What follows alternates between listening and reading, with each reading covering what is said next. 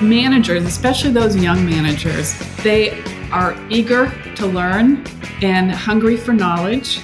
And if you, as a leader of younger managers, allow them and give them opportunities to grow within their organization, you're going to be able to retain them. Welcome to Management Development Unlocked, where you will learn how to nurture a world-class management team. And now your host, Eric Gerard. Welcome, everybody. I am really glad you're here. While you still have your device in your hand, I'd like to ask 3 favors. Number 1, please subscribe to the show. Number 2, please share the show with at least one other person. And number 3, go to GerardTrainingsolutions.com and download my free ebook on becoming a manager. Today, I have Beth Miller with me. Beth, welcome to the show. Who are you and what do you do? Well, thank you, Eric. I've been looking forward to this conversation. I am a talent management advisor. So what does that mean? It means that I work with business owners to help them build leadership pipelines within their organization. So that's working with new managers that have just started, and then also working with those seasoned leaders to get them kind of to that next level in their organization. Excellent. And I love how you used a leadership pipeline. That's a fantastic book. Yes, it is. Wonderful. Well, I have a series of questions for you.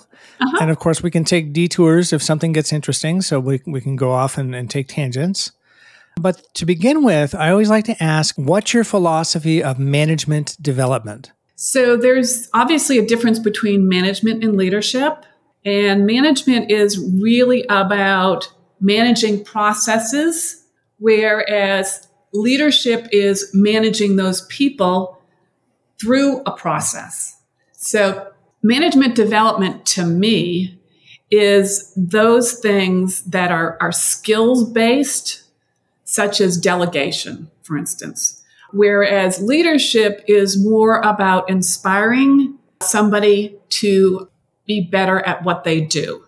So there's a definite diversion between leadership and management. Okay. Well, let's head off and go down the leadership path for a sec. All right. Because I think that managers need to be good leaders as well. Oh, yes. So, in addition to understanding how to set goals and provide coaching and feedback and delegate and all of that, I think a new manager needs to be able to lead as well. Yes. So talk to me a little bit about what are the leadership skills or traits or attributes that a new manager needs to develop? I think from that standpoint, there's a several. One is understanding the motivations of the people around you, so that you can help motivate them to their best person. The other is inspiring. There is that integration between motivating and understanding what somebody really is passionate about, and then inspiring them to be a better person and a better leader. It's really about encouraging. So seeing an individual in a place where they're performing well, it might not be performing from a standpoint of excellence, but observing those behaviors and giving that person feedback so that you get more of those behaviors. And you've really got to be a great observer in order to do that, because there's oftentimes very subtle changes that you may see in somebody that you then need to praise and recognize them for that, and be really specific about what is it that you saw, what's the impact that has on either you, the team, the company, so that they understand that that's something that they should be doing more of. I love that. I think that the observation piece is something that could be talked about more in management development. Yes. And I am absolutely a fan of praising folks and catching people doing things right. Yep. It's something that I do in my own company. Mm-hmm. There's an old adage, I think it comes from marriage counseling, that you need to praise 5 to 1. Yes. Yeah. Your brain will only remember the bad stuff unless you get a lot of the good stuff. Mm-hmm. Yeah. So I try to make that more like 10-1 in my company. Like I said this to them and it embarrassed them. It was a little mushy, but at the end of last year, I sat down with each of my team members and just loved on them and just let them know how much I appreciated their contributions, what it meant to me, what it meant to the business. Yep. And I do it throughout the year as well. So it wasn't like they had to wait a year. It's like daily, weekly. I'm letting folks know you did this really well. I really appreciate that. Yep. Yeah, exactly. Great. Totally agree with that. Well, tell me more about how you would weave in leadership into a management development program or process. Yeah. So my process is obviously starting with some sort of baseline. Where is the individual? And that comes through assessment. I have a behavioral assessment that I do, as well as a 360 assessment. A lot of the smaller organizations, 360s tend to be overkill because you may only have 10 or 20 employees. So that's when I spend time with the individual and what I call the executive sponsor, who is going to be working with the individual as well as myself through the development process. So got to find gaps and gaps that are going to, when closed, you can really leverage and be able to perform at a higher level. So generally 2 to 3 development objectives that we focus on. And then there's a lot of content that I provide through the process to give an individual the theories, but through the coaching, we then identify how to put those theories into action within the day-to-day work that individual's doing. Very interesting. Excellent. Great. Thank you. Well, I'm interested. Do you have any favorite tools or models that you use in your work? Well, obviously, 360 assessments, I think are very important. There's an assessment I use called Business DNA, which is a behavioral assessment tool. It's the thing I like about it compared to some of the more common ones like DISC and Myers-Briggs is that it is, you can use it for hiring purposes. It's validated for hiring purposes where those aren't. So you can use the assessment kind of cradle to grave. You can use it before you bring somebody on board. And then while you're developing them, you can use it as well. It identifies those natural behaviors somebody has. It doesn't identify how they adapt those natural behaviors. But those behaviors are the behaviors that somebody will go to when they're under stress, because that's their safe place. Mm-hmm. So you need to understand that, especially in this environment where, a lot of companies are trying to do more with less, and stress is an issue.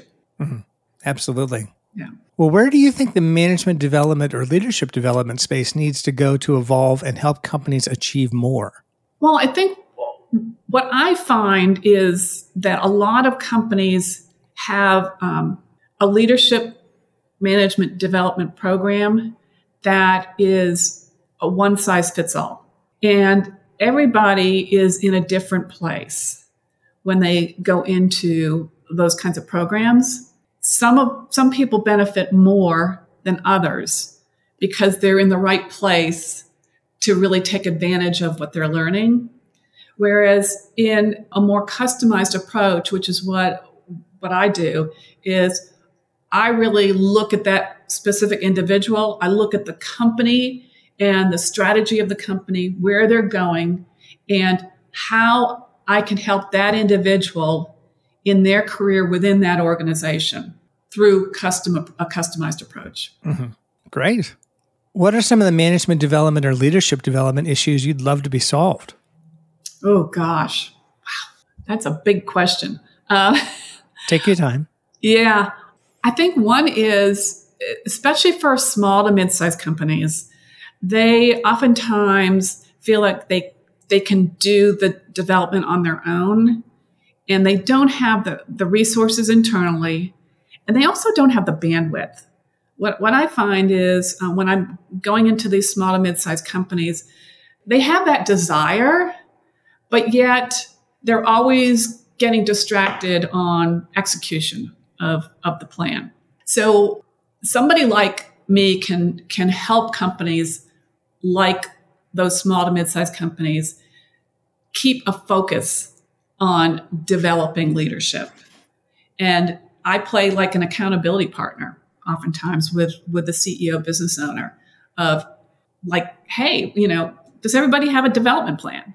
Have you had a career conversation with each individual? Generally, it hasn't happened. And it's not that they don't want to do it. Sometimes they don't know how to do it. And others know how to do it, but they don't have the bandwidth to do it.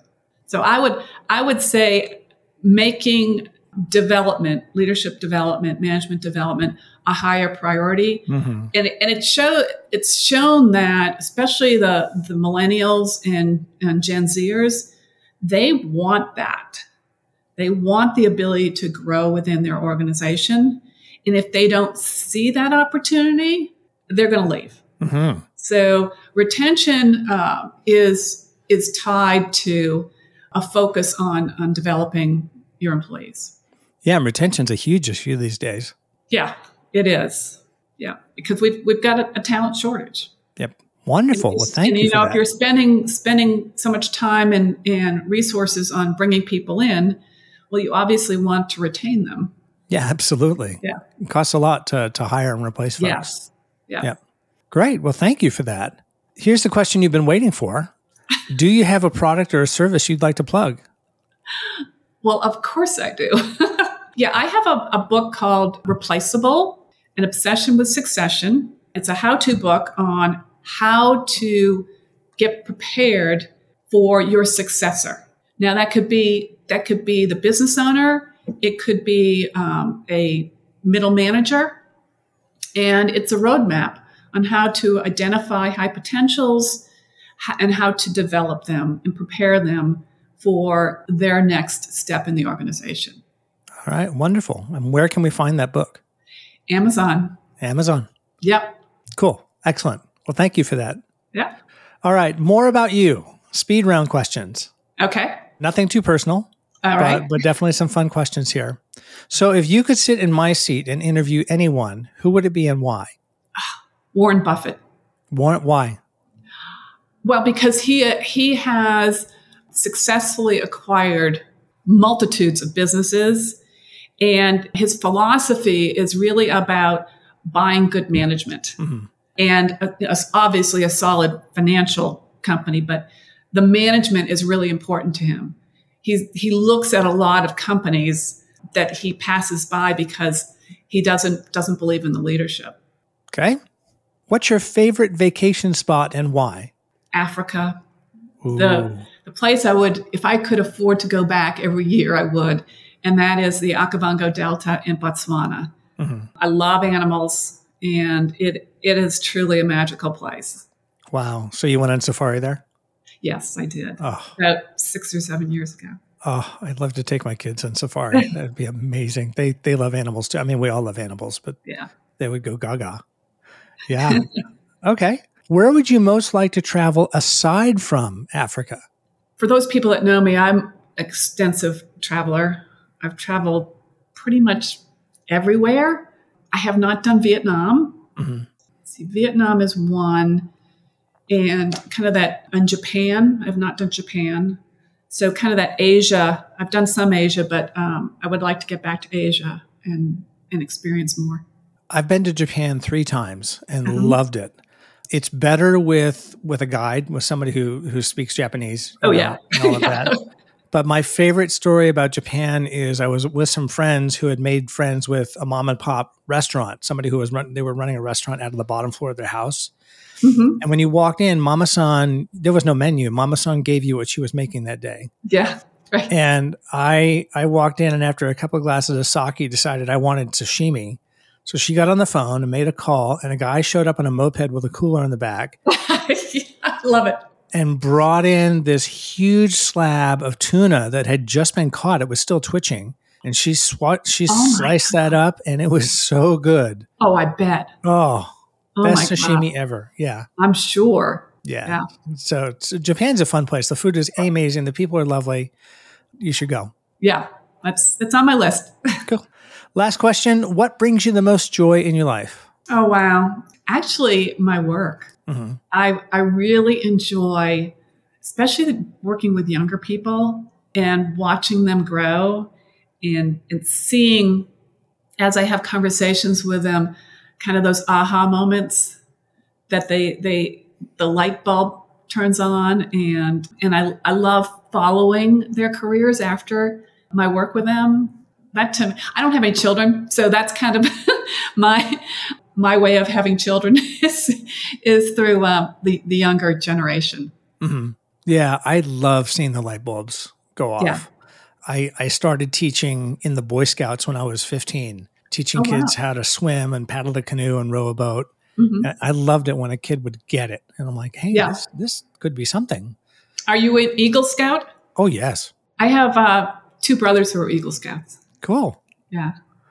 It's great. It's great training. I went whole hog into the Boy Scouts thing. Yeah. I went all the way through the ranks and then ran a camp for a while. That's great. Yeah. It was fun. Good experience. Yeah, for sure.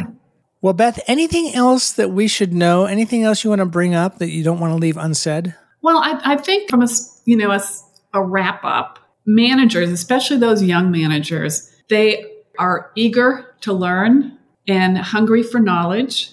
And if you, as a leader of younger managers, allow them and give them opportunities to grow within their organization, you're going to be able to retain them. Wonderful advice. Thank you. Well, thank you so much, Beth. Yep. That was a fantastic interview. Really enjoyed it. How can people find you? The easiest way is LinkedIn. You can find me as Beth Armknecht Miller. It's ARMKNECHT. There's only one of me. So that is the easiest way to find me. And you can directly contact me through that. Perfect. All right. Great.